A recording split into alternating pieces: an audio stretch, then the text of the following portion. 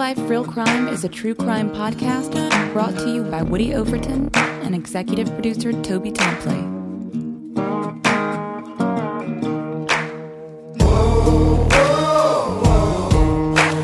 You have the right to remain silent.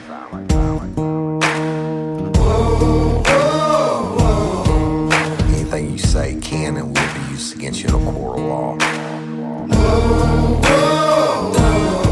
You have the right to an attorney prior to and during any questioning. You can't afford one, the court will appoint one for you. You understand your rights? Your crime spree was over, son. Yeah, you thought you had it licked, but Detective Overton made you should have turned to shit.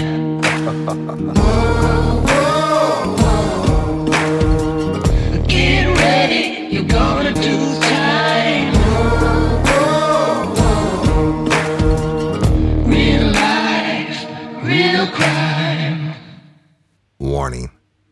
This episode of Real Life, Real Crime, the podcast, may contain descriptions of acts of violence or that are of a sexual nature. It should be for people that are 18 years or older. Heed my warning, people. I did not get the facts of these cases off of the internet or from some television show. The facts we're retelling you were presented to us by the victims of the crimes or the perpetrators who committed the crimes against the victims. My description of the crime scenes are what I saw with my own two eyes. If you're going to get offended, please turn this podcast off now. Thank you. Hello, everybody, and welcome to this episode of Real Life, Real Crime, the podcast. As always, I'm your host, Woody Overton. And today I'm going to be beginning a new series called Monsters. But before I start, I got to give a shout out to all you lifers out there who voted for us for Discovery Podcast Awards under Best True Crime Podcast of 2020. We took first runner-up. We only lost to a show called Criminal. And congratulations, Criminal. They've been around since 2014. They have millions and millions and millions of followers. They have a big production company, National Public Radio, and producers and studios and all that big stuff. And there's no shame in the game of taking second place to Criminal. So congratulations to them. But I got to tell you something. It's huge, lifers. Huge, huge, huge. Little Real Life, Real Crime, 18 months old, took second place, first runner-up. We beat out some of the biggest and the best shows out there, and I just want to tell each and every one of y'all, thank you, thank you, thank you. You once again have put us on the map, okay? Then last year, when I won it for Best True Crime Podcast, not Best True Crime, Best Podcast for Drama and Storytelling. That was a whole different awards program than Discovery Pods. Discovery Pods has been around longer, and it's more prestigious, if you will, and they said the race was extremely close. So thank you. Huge, huge, huge deal to be runner-up for 2020 Best True Crime Podcast of the Year. Thank you, each and every one of you who voted. It was a popular vote, and y'all rocked it, and I appreciate it. Thank you, thank you, thank you. All right. Warning. This series is probably going to be the hardest thing you've ever heard. Now listen, all murders are horrible and tragic. And I'm certainly not, I don't put any more importance on one murder than another. But when I say horrible in this one, the overall story of what happened is unbelievable, but I have got to describe the crime scenes, what I saw with my own two eyes, and I'm not going to tell you everything because that would be sensationalizing it almost. But I have to tell you a certain amount of what I saw, and I'm not. The reason I'm going to hold back on it more than anything is because of this poor family, the victim's family, and God bless them. My heart goes out to them. But this is a story that I've been holding on to, and it'll be in 5 more days, it will be 14 years ago that this brutal murder happened. It's got to be serious, y'all. This is one of those, I told you, I warned you that I'm going to get into some of my bigger cases, and there will be no Woodyisms. There will be no jokes. You won't be laughing at anything in this. I promise you. But I'm telling you right now, if you're going to get offended, turn the podcast off now. This first episode is going to be, all of them are going to be tough in this series, but this is going to be, it's going to be hard. It's hard for me because I see it in my mind, but it's going to be hard for you to hear. I don't care how many true crime podcasts you've heard, because you've never heard one like this. I'm taking you inside the tape. I'm taking you in to see what I saw. So stay tuned at the end of today's show for a lot of really cool announcements. And I love it and appreciate each and every one of y'all. Thank you. Thank you. All right. Monsters. On November 15th, 2006, I was working as a detective with the Livingston Parish Sheriff's Office. And it was the evening time. I had worked the day shift. I remember I was driving home. I was working some other case, pretty big case. I think it was a rape. And I had to stay afterwards for a little bit. Otherwise, I used to get off around 4 o'clock, and I would be home by, 4:30 or 5. But for some reason, I was at the office a little bit late. And as I got to my home, and at the time I lived in Watson, which is north of Denham Springs, the northwest end of Livingston Parish, if you will, for those of y'all that are not from Livingston Parish. Anyway, I walk in the door of my house, literally, and I'm going to my bedroom to change clothes, and my pager goes off. And it said 1021 LP200 ASAP. And that was Stan Carpenter, y'all. By this time, he was the chief of detectives, and Mr. Kearney had retired out, and Mr. Kearney Foster had retired out. So I called it. I used to, when I came in my bedroom, I used to hang my gun and my badge and all my police stuff in this one little chair where I got dressed in the corner of my bedroom. And I was just taking my stuff off, taking my towel. I had to wear a coat and tie every day. I was taking my tie off and had hung that coat in the closet. The pager goes off, 1021, which means give a phone call to Stan ASAP. And I called him. He said, "Hey, Hoss, we got a body." And he said, "It's right up there in Watson." He told me the street. And he said, "I need you there now." And I stopped for a second, and I told him, I said, "I can be there in 7.5 minutes. And I hung up the phone, and I threw my badge, my gun back on, and I ran out the door. And let me tell you why that's important. My OCD brain works like that. I quantify things in like minutes. And like I could tell you from where I'm at now in the woods to my parents' driveway, it takes me approximately just under 11 minutes to get from my chair to be at their house, right? And my wife, I drive her crazy with. I'm always like, okay, so many minutes, right? So this will come back up in the story later on, but I told her I'd be there in 7.5 minutes, something like that. I remember saying 7.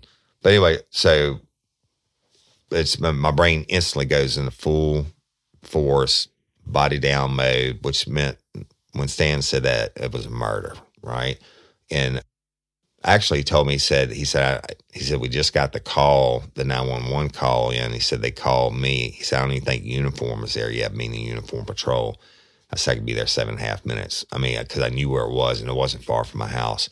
So I run outside, and I get in my unmarked big truck I had, and I'm wheeling out, right, rolling as hard as I can. And it wasn't but a couple miles away. And so I go up, and I turn onto the street, and the house that the 911 call came from sits kind of at I guess you would say at the end of the street. It was set by itself. And I'm going to tell you, as I'm pulling up, it's dark. There's a street safety light, yard light, whatever you call it, out on the street in front of the house. And I could see a group of people and a blue and white had just pulled up. A uniform patrol had just pulled up. And I get out and I hear all this screaming and carrying on. I'm like, hell, I don't know anything, right? I called on the radio, said 259-201-1097 at such and such, right? And hold the net. Meaning, because I don't know what's going on, right? I don't know if it's an active shooter situation. I don't know what the deal is. The radio room called me and said that, you know what, I'm not going to use names in this first episode, but said that the caller had called in and said they entered the residence and there was blood everywhere and there was a body down. So I go up with the uniformed guy and the family members are there and they're screaming and carrying on. And I said, listen, who called 911?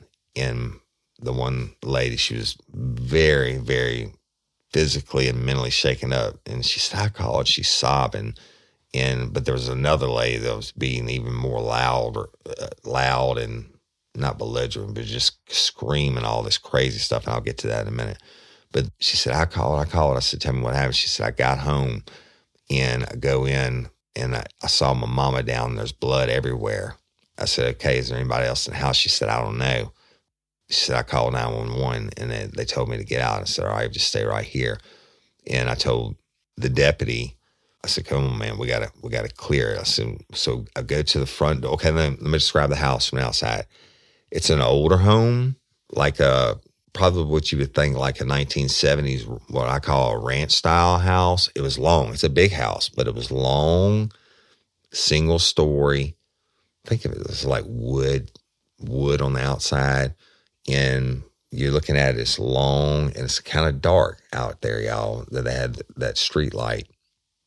And I go to the front door, okay? And I get to the front door, and I told him, I said, just stand right here. And I took my pistol out, and I pushed the front door open. Now, when I push the front door open, I'm looking immediately into a living room, okay?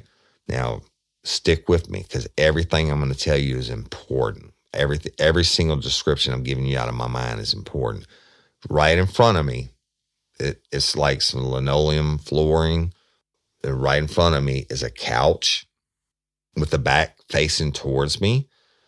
At the end of the couch to the left was a chair, not like a recliner, but kind of like an easy chair or something. And right in front of the couch was this long coffee table. And then to the right end of the couch was another chair. And to the right corner that I'm looking at over is a fireplace.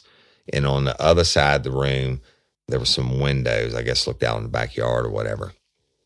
And to my immediate right, I didn't realize at the time, but to my immediate right was a gun cabinet. And by a gun cabinet, I mean a tall wooden one, y'all, with a glass front. But I could see to the right, down the linoleum pathway, if you will, into the kitchen.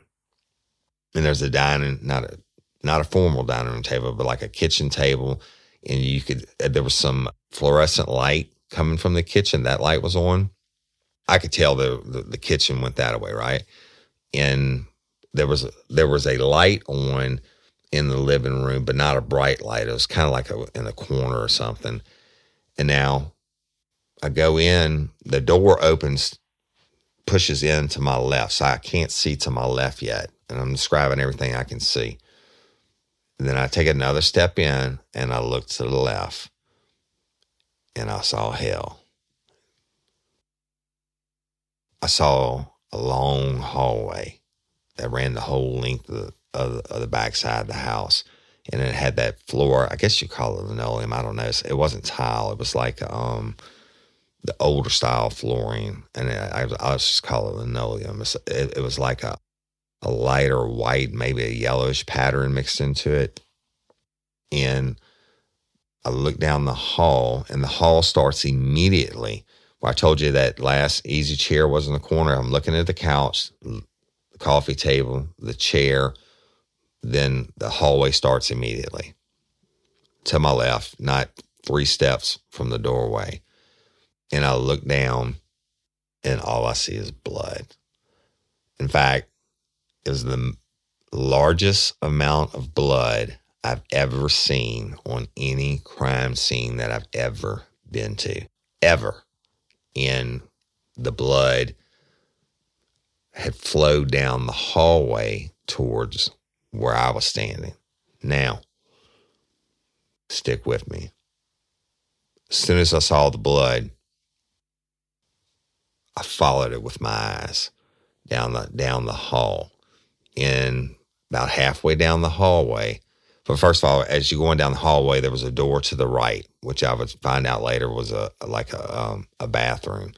Then you go a little bit further down the hallway and through the blood. And I'm talking about, when I say a blood, it was a lake of blood. The most blood I've ever seen.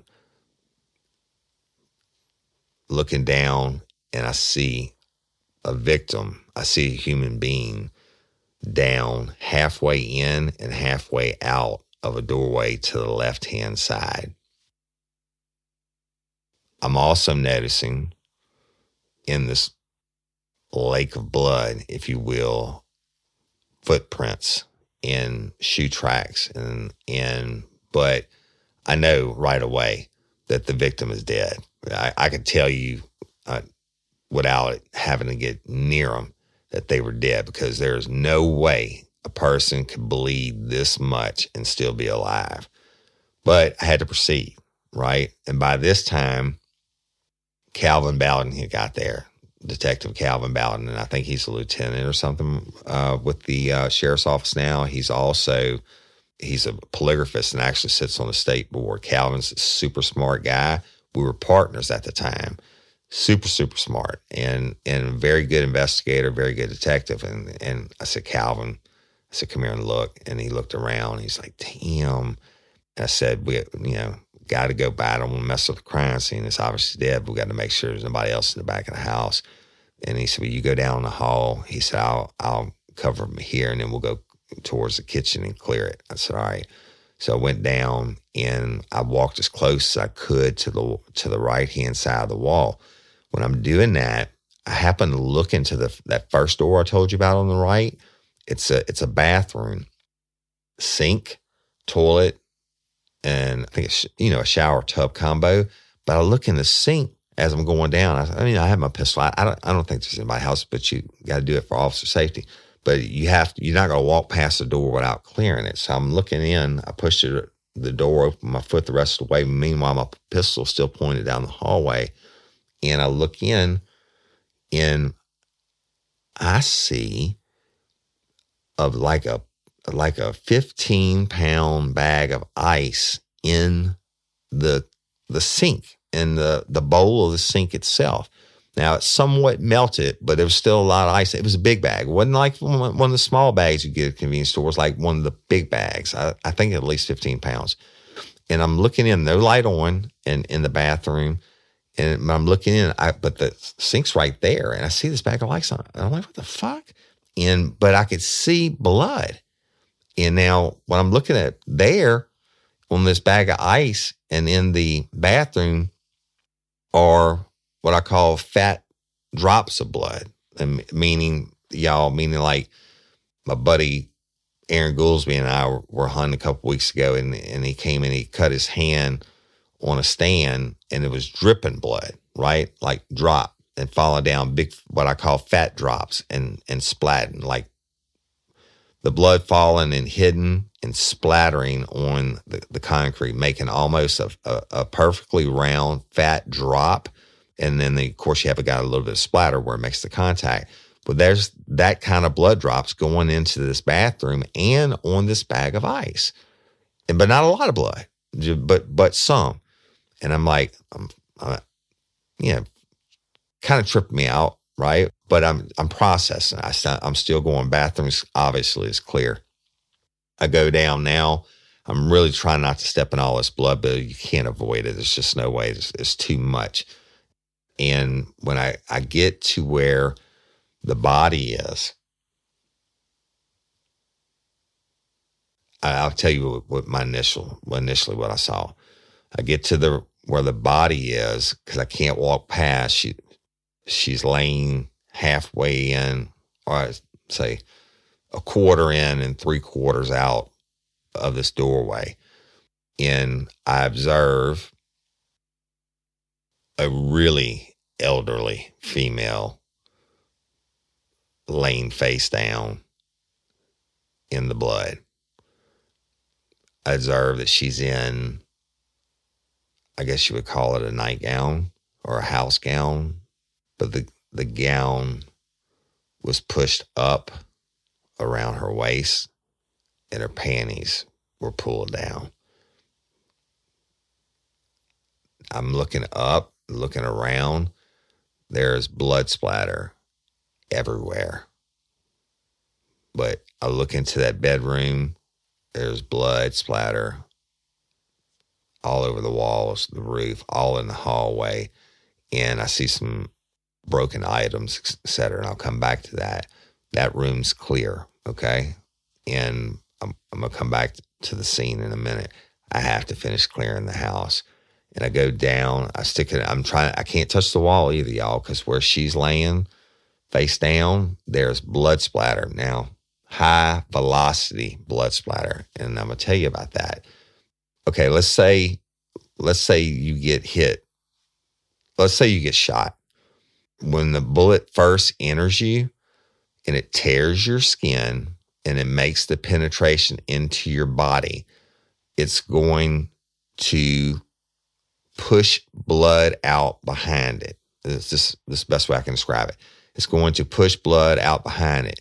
The first blood that comes out from behind your skin, once the skin is broken and the bullet enters, the first blood that comes out is going to be moving at a slower rate than the rest of the blood that comes out. Like, let's say the bullet passes through.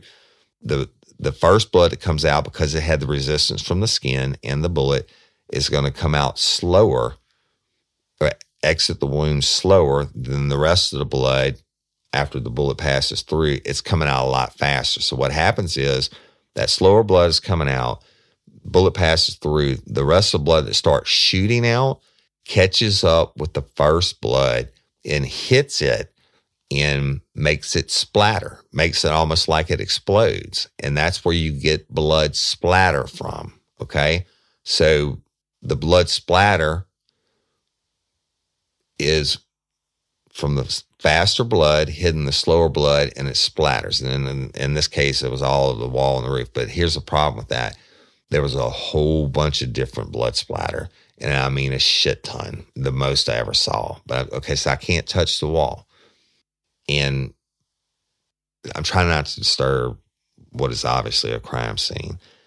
And I walk down, I get to the end of the hall, look to the door to the left, clear. But I'm now seeing, okay, the big lake of blood, if you will, most of it had drained towards the front door. Now there was some around the body, some going back towards the back bedrooms, but not as much as there was on the other side, going towards the front door. So I'm going through. Now what I see to my right is the master bedroom. I find out later on it's the master bedroom. And it's a pretty big bedroom. And so I have to go in. When I'm going in, guess what I see? I see some more what I call fat drops of blood on the carpet and going into the bathroom. Not high velocity blood splatter, droplets of blood, and file it away. It's important. So I clear the bedroom, but there's a bathroom inside the bedroom, and I pushed the door open. The light was off. I turned the light on, and I could see the blood droplets, and there were blood droplets, fat droplets, not splatter, in the sink.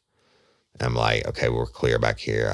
I got to get out. So I had to retrace my steps. I tried to step in exactly the same spots, going back out. Oh, actually, when I first reached the victim, I did check for a pulse. And I didn't think there was going to be one, but I did check for a pulse. And I actually checked on one of her arms at the wrist area, and it was nothing. Actually, the body was cold. And the blood was somewhat congealed, y'all, meaning it had thickened.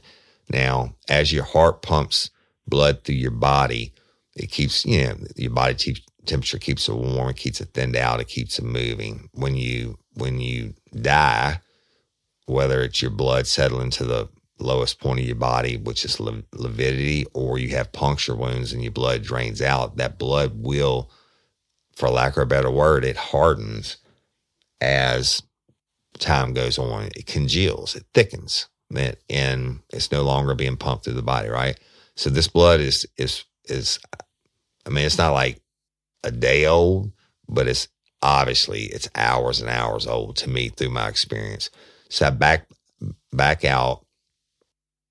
to the door where Calvin was, and I shut the door, and he said, we're clear going into the kitchen. He said, I saw a couple of drops of blood. I said, fat drops? He said, yep. And I told him what I saw, and I said, she's dead. And I said, I checked, no pulse. I said, obviously blood everywhere. I said, Calvin, I said, there is blood splatter like I've never seen before on the roof, on the walls, which means translates into a horrifically violent crime. And I said, we got to set up a perimeter. I said, Stan ought to be here in a few minutes. So and Stan actually did show up. So he came in and we told him what we had. And I forget what other detectives showed up. But we called in one of the uniformed guys and told him, I said, you need to stand at this door. Nobody gets in, nobody gets out without you writing down their name and the time and who they are and what is their reason for entering. Now, that's important, y'all, for a crime scene like this, where you already have foot tracks in the blood, and certainly a defense attorney would try to say, they can come up with all these different plausible theories, especially if we let in any looky-loos or whatever. Looky-loo is what I mean. So let's say the sheriff wants to show up and he wants to come in and just look in and see. I'd be like, nope, sorry, that's it. This is my crime scene now. Nobody gets in. And basically that's what I told the deputy. I said, but if I tell you they can come in, you write down their name, their time, the time they came in, the time they left, et cetera. I said, because we're going to end up having to get DNA from everybody on this crime scene to exclude, et cetera, right?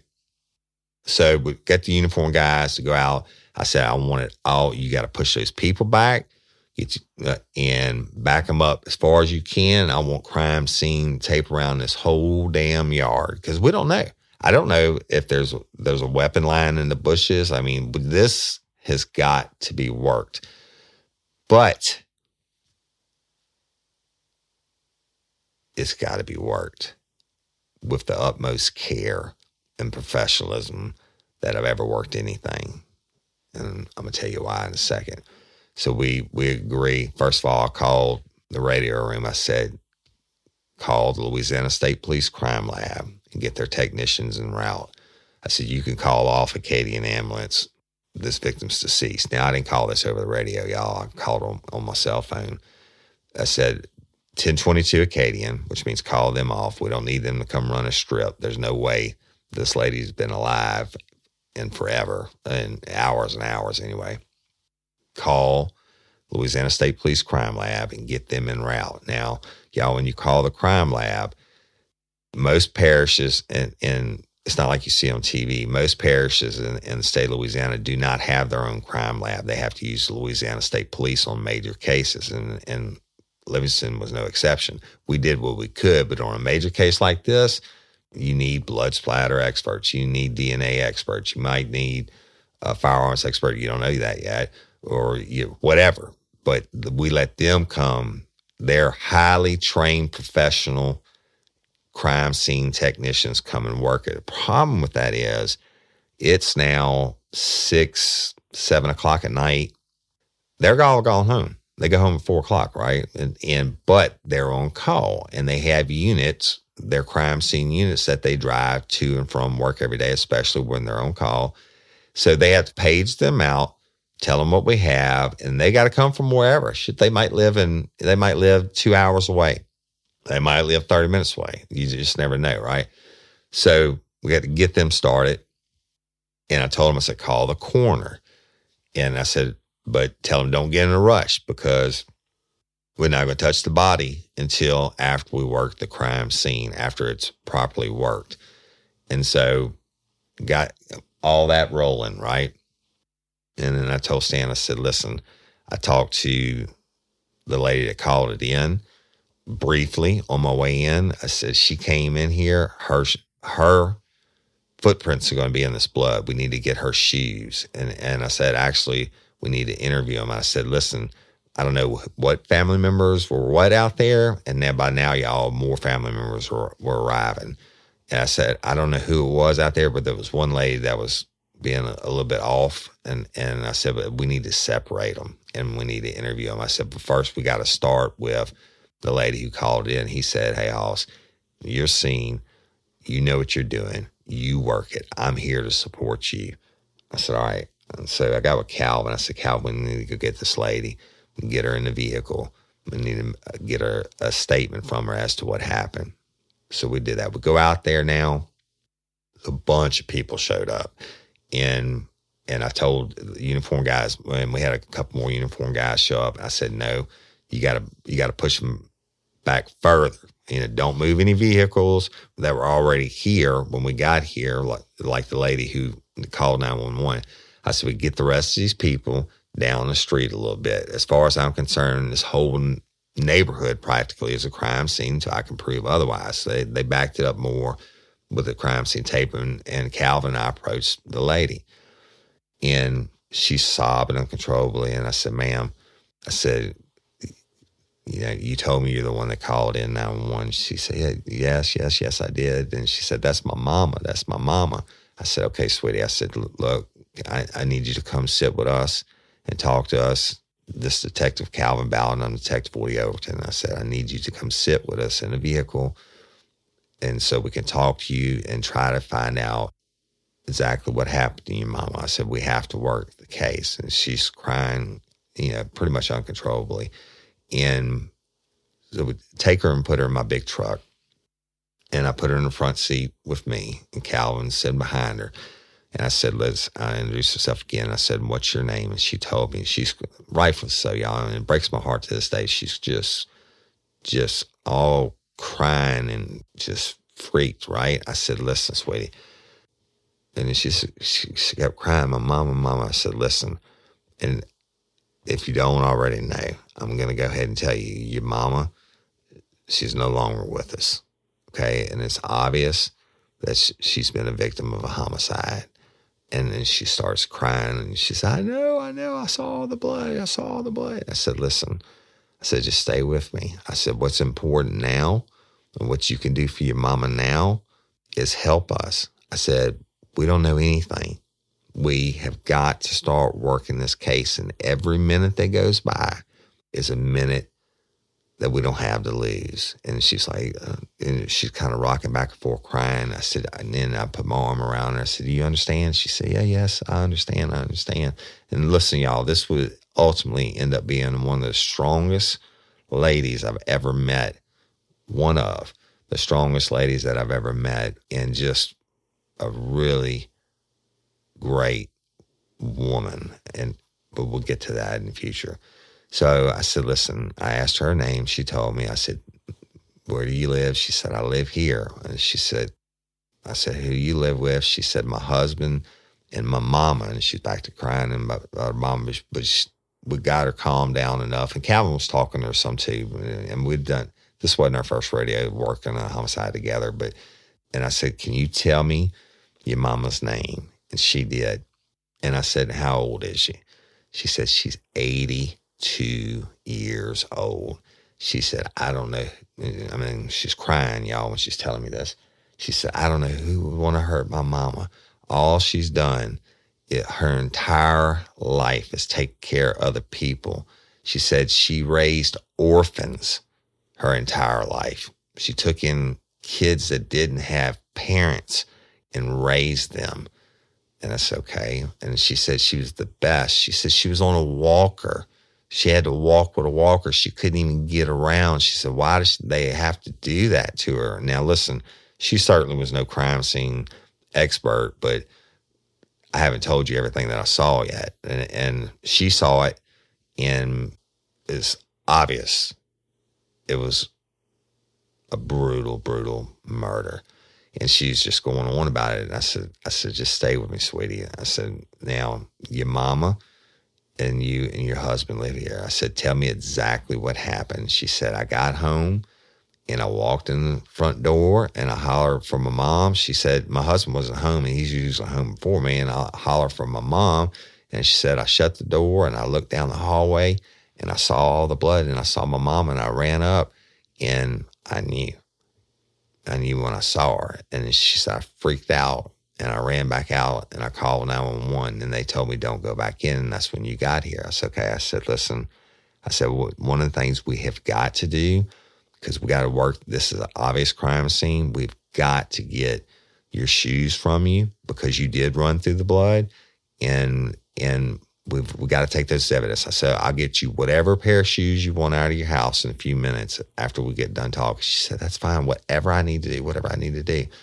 I said, so your mama is 82 years old. She said, yes. And it's all she's ever done in her entire life is dedicate her life to other people, helping, raise children. And I don't know why somebody would do this to her. I can't fathom it. I can't believe it. Everybody loves her so much. She's such a great person. And I said, I know, and I said, so your husband, what's his name? She told me. And I said, and where's he at? She said, I don't know. She said, I tried to call him. He didn't answer. I said, okay. And you have lived here, you married how long? Just routine questions, going through questions, trying to build up stuff. And then I said, what else? Who else did you call after you got here? She said, I called my daughters. And I said, they're out here in the crowd. She said, yeah, they were. One of them was here when you pulled up. The other one got here since you've gone inside the house. I said, okay, give me their names. So she did. And your husband, his name and date of birth. And I said, he always gets home before you. I said, why do you think he's not here? She said, I don't know. She said, he should have been home an hour before me, probably. And she said he worked at such and such with some of his family. It was a you call it a specialty lumber company, I guess. And she said, but he's not here. And I said, can you give me his phone number? So she did. And I said, I'm going to try to call him real quick so he can be here with you. I called and it went straight to his voicemail. She said, I don't understand that. She said, he always answers his phone. Well, Calvin, you know what Calvin and I were thinking, right? Where's the husband? And that's number one. And we just got more questions from, and she said, and I asked her about her husband. She said, he's a Christian man. She said he's a reformed, many years ago, reformed drug addict, but he's a Christian. He's got a great job, and we've been married, and I know he loves me, and he loves my mama, and he loves my kids. And I said, well, how old are your kids? And the daughter she was talking about, and they were adults, right? One of them, I think, was like 39. The other one was, I don't know, maybe mid to late 20s, maybe early 30s. And she told me, and we just got all the information we could from her. And I told her, I said, listen, I'm going to let you get with your family. And I think Calvin went back in and she had some slippers or something in the washroom. We did take her shoes and bag them. But when you take bloody evidence, you always bag it in a brown paper bag. You never seal blood evidence in a plastic container because it'll mildew, it'll rot, and the pores in the paper bags allows it to breathe. So took her shoes, did that, got her back with the family, Will. And I told Calvin, I said, we got to interview the daughters real quick. Now, meanwhile, look, we're still waiting on the crime lab to get there. I said, we need to interview these daughters, and we need to find out where this cat's at, meaning the husband. He said, hell yeah, you're right. But then the crime lab pulls up, and the coroner had got there. He'd come up and knocked on the window when we were talking to the victim's daughter, and I just waved him off. And then we got out, and I told the coroner, I said, dude, you might as well just, you can go home and eat supper because it's going to be a while. He said, it's that bad? I said, yeah, it's that bad. So the crime lab gets there.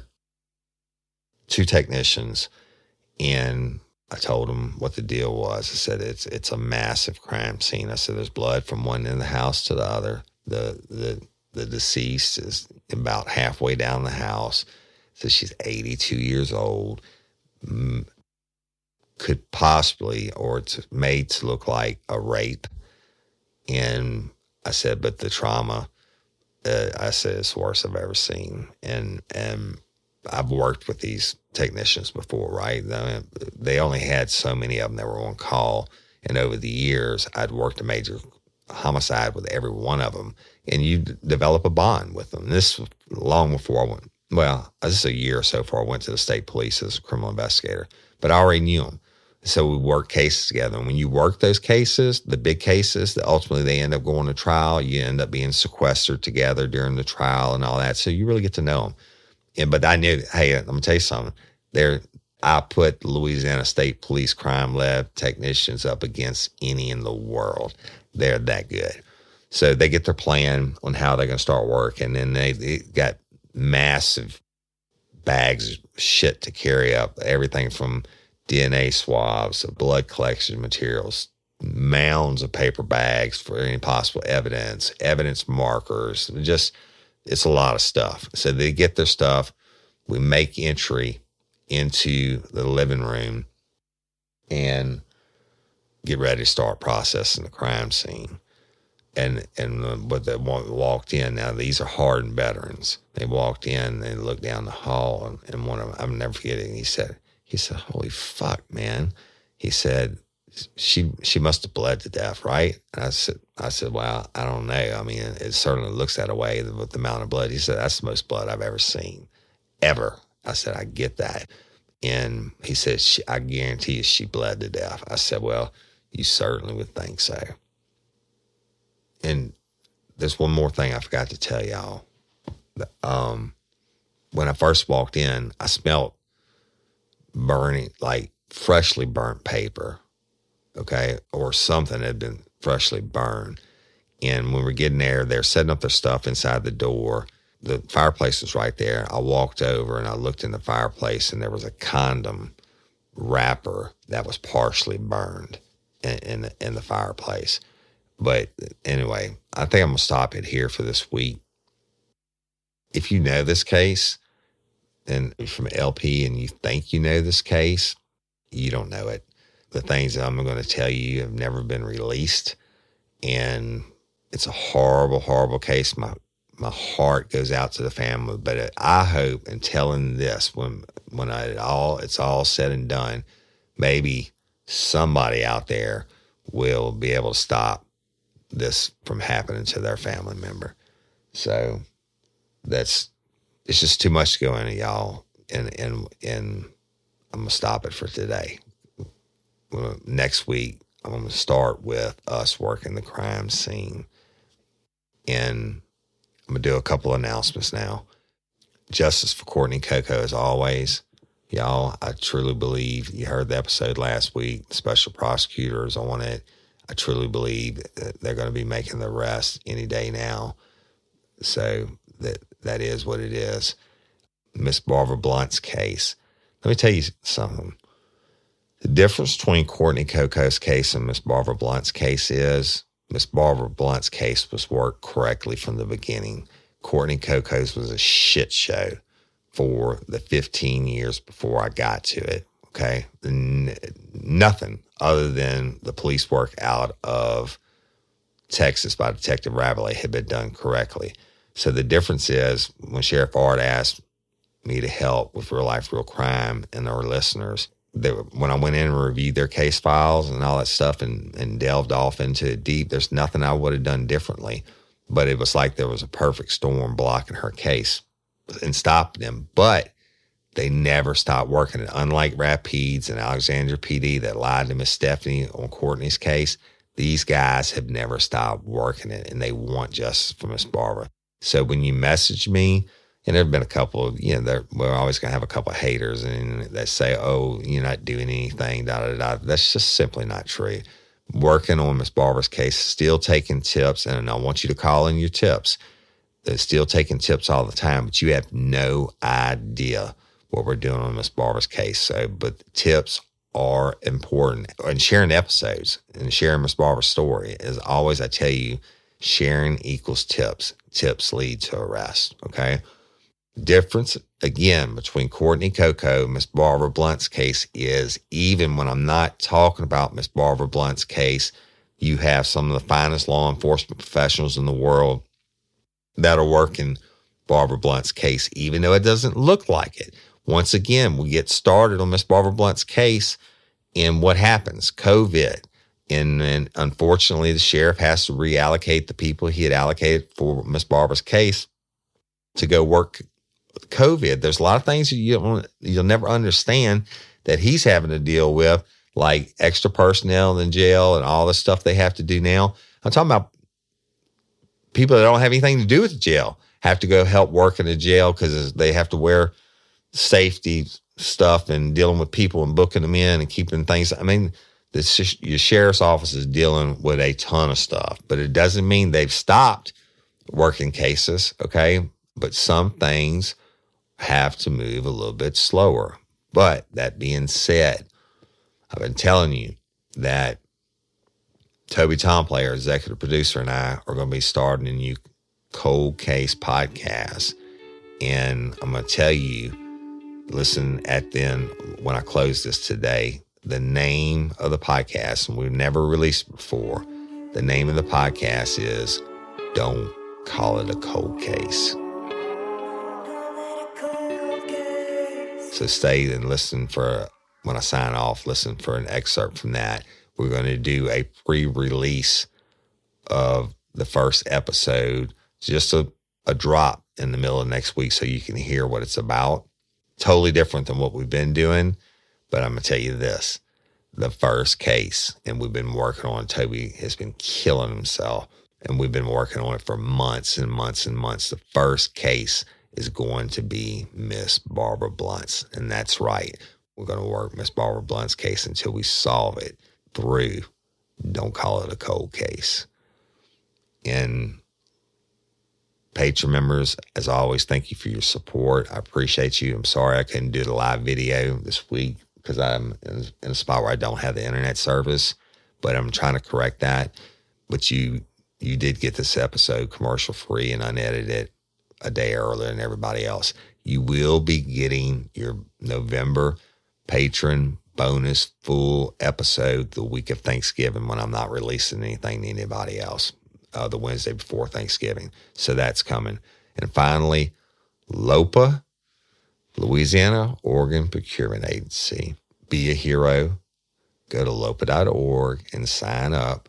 It takes a couple minutes. Be an organ donor, okay? COVID is destroying all these people's lungs. All these people having to get lung transplants that would literally die if they didn't get them.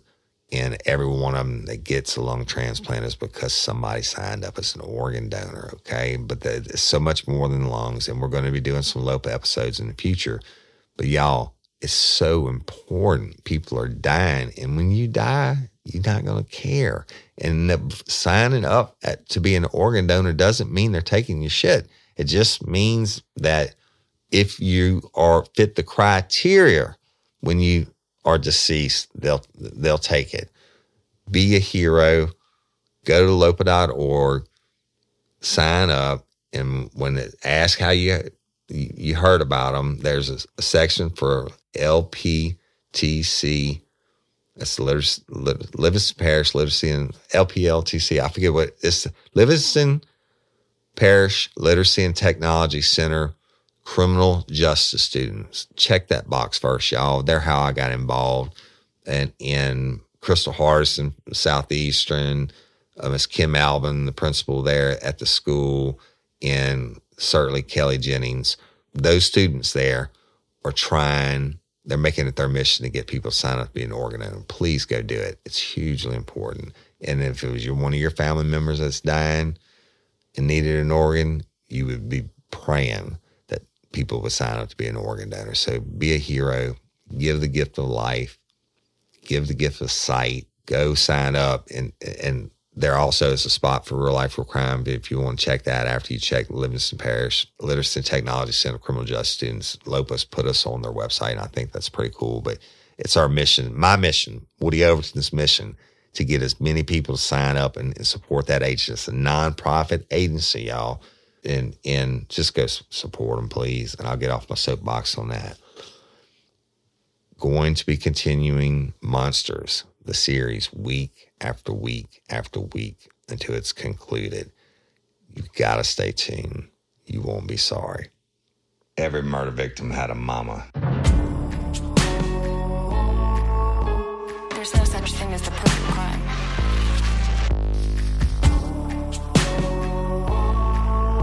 There never was such a thing as the perfect murder. It doesn't exist. Every crime, every murder has a flaw somewhere waiting to be discovered. Would you stop looking if it was your child or your mother?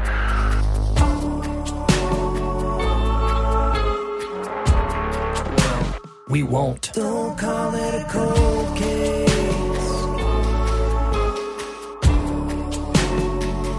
Don't call it a cold case.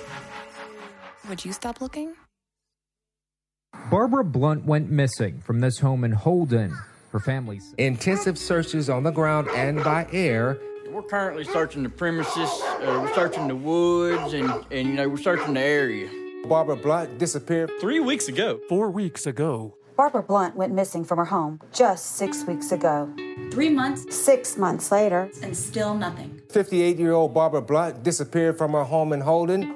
Authorities are still baffled. Even the FBI is involved. Even the FBI was called in, but still, the case is not solved. Barbara Blunt disappeared from her home in Holden in 2008. Her whereabouts still unknown. What happened to Barbara Blunt? What happened to Barbara Blunt? after 7 years, still nothing. It's been almost 12 years since 58-year-old Barbara Blunt disappeared from her home in Holden. It's a cold case that's now starting to heat up all over again. A criminal investigator and an award-winning podcaster are teaming up to handle a cold case that has haunted authorities for more than a decade.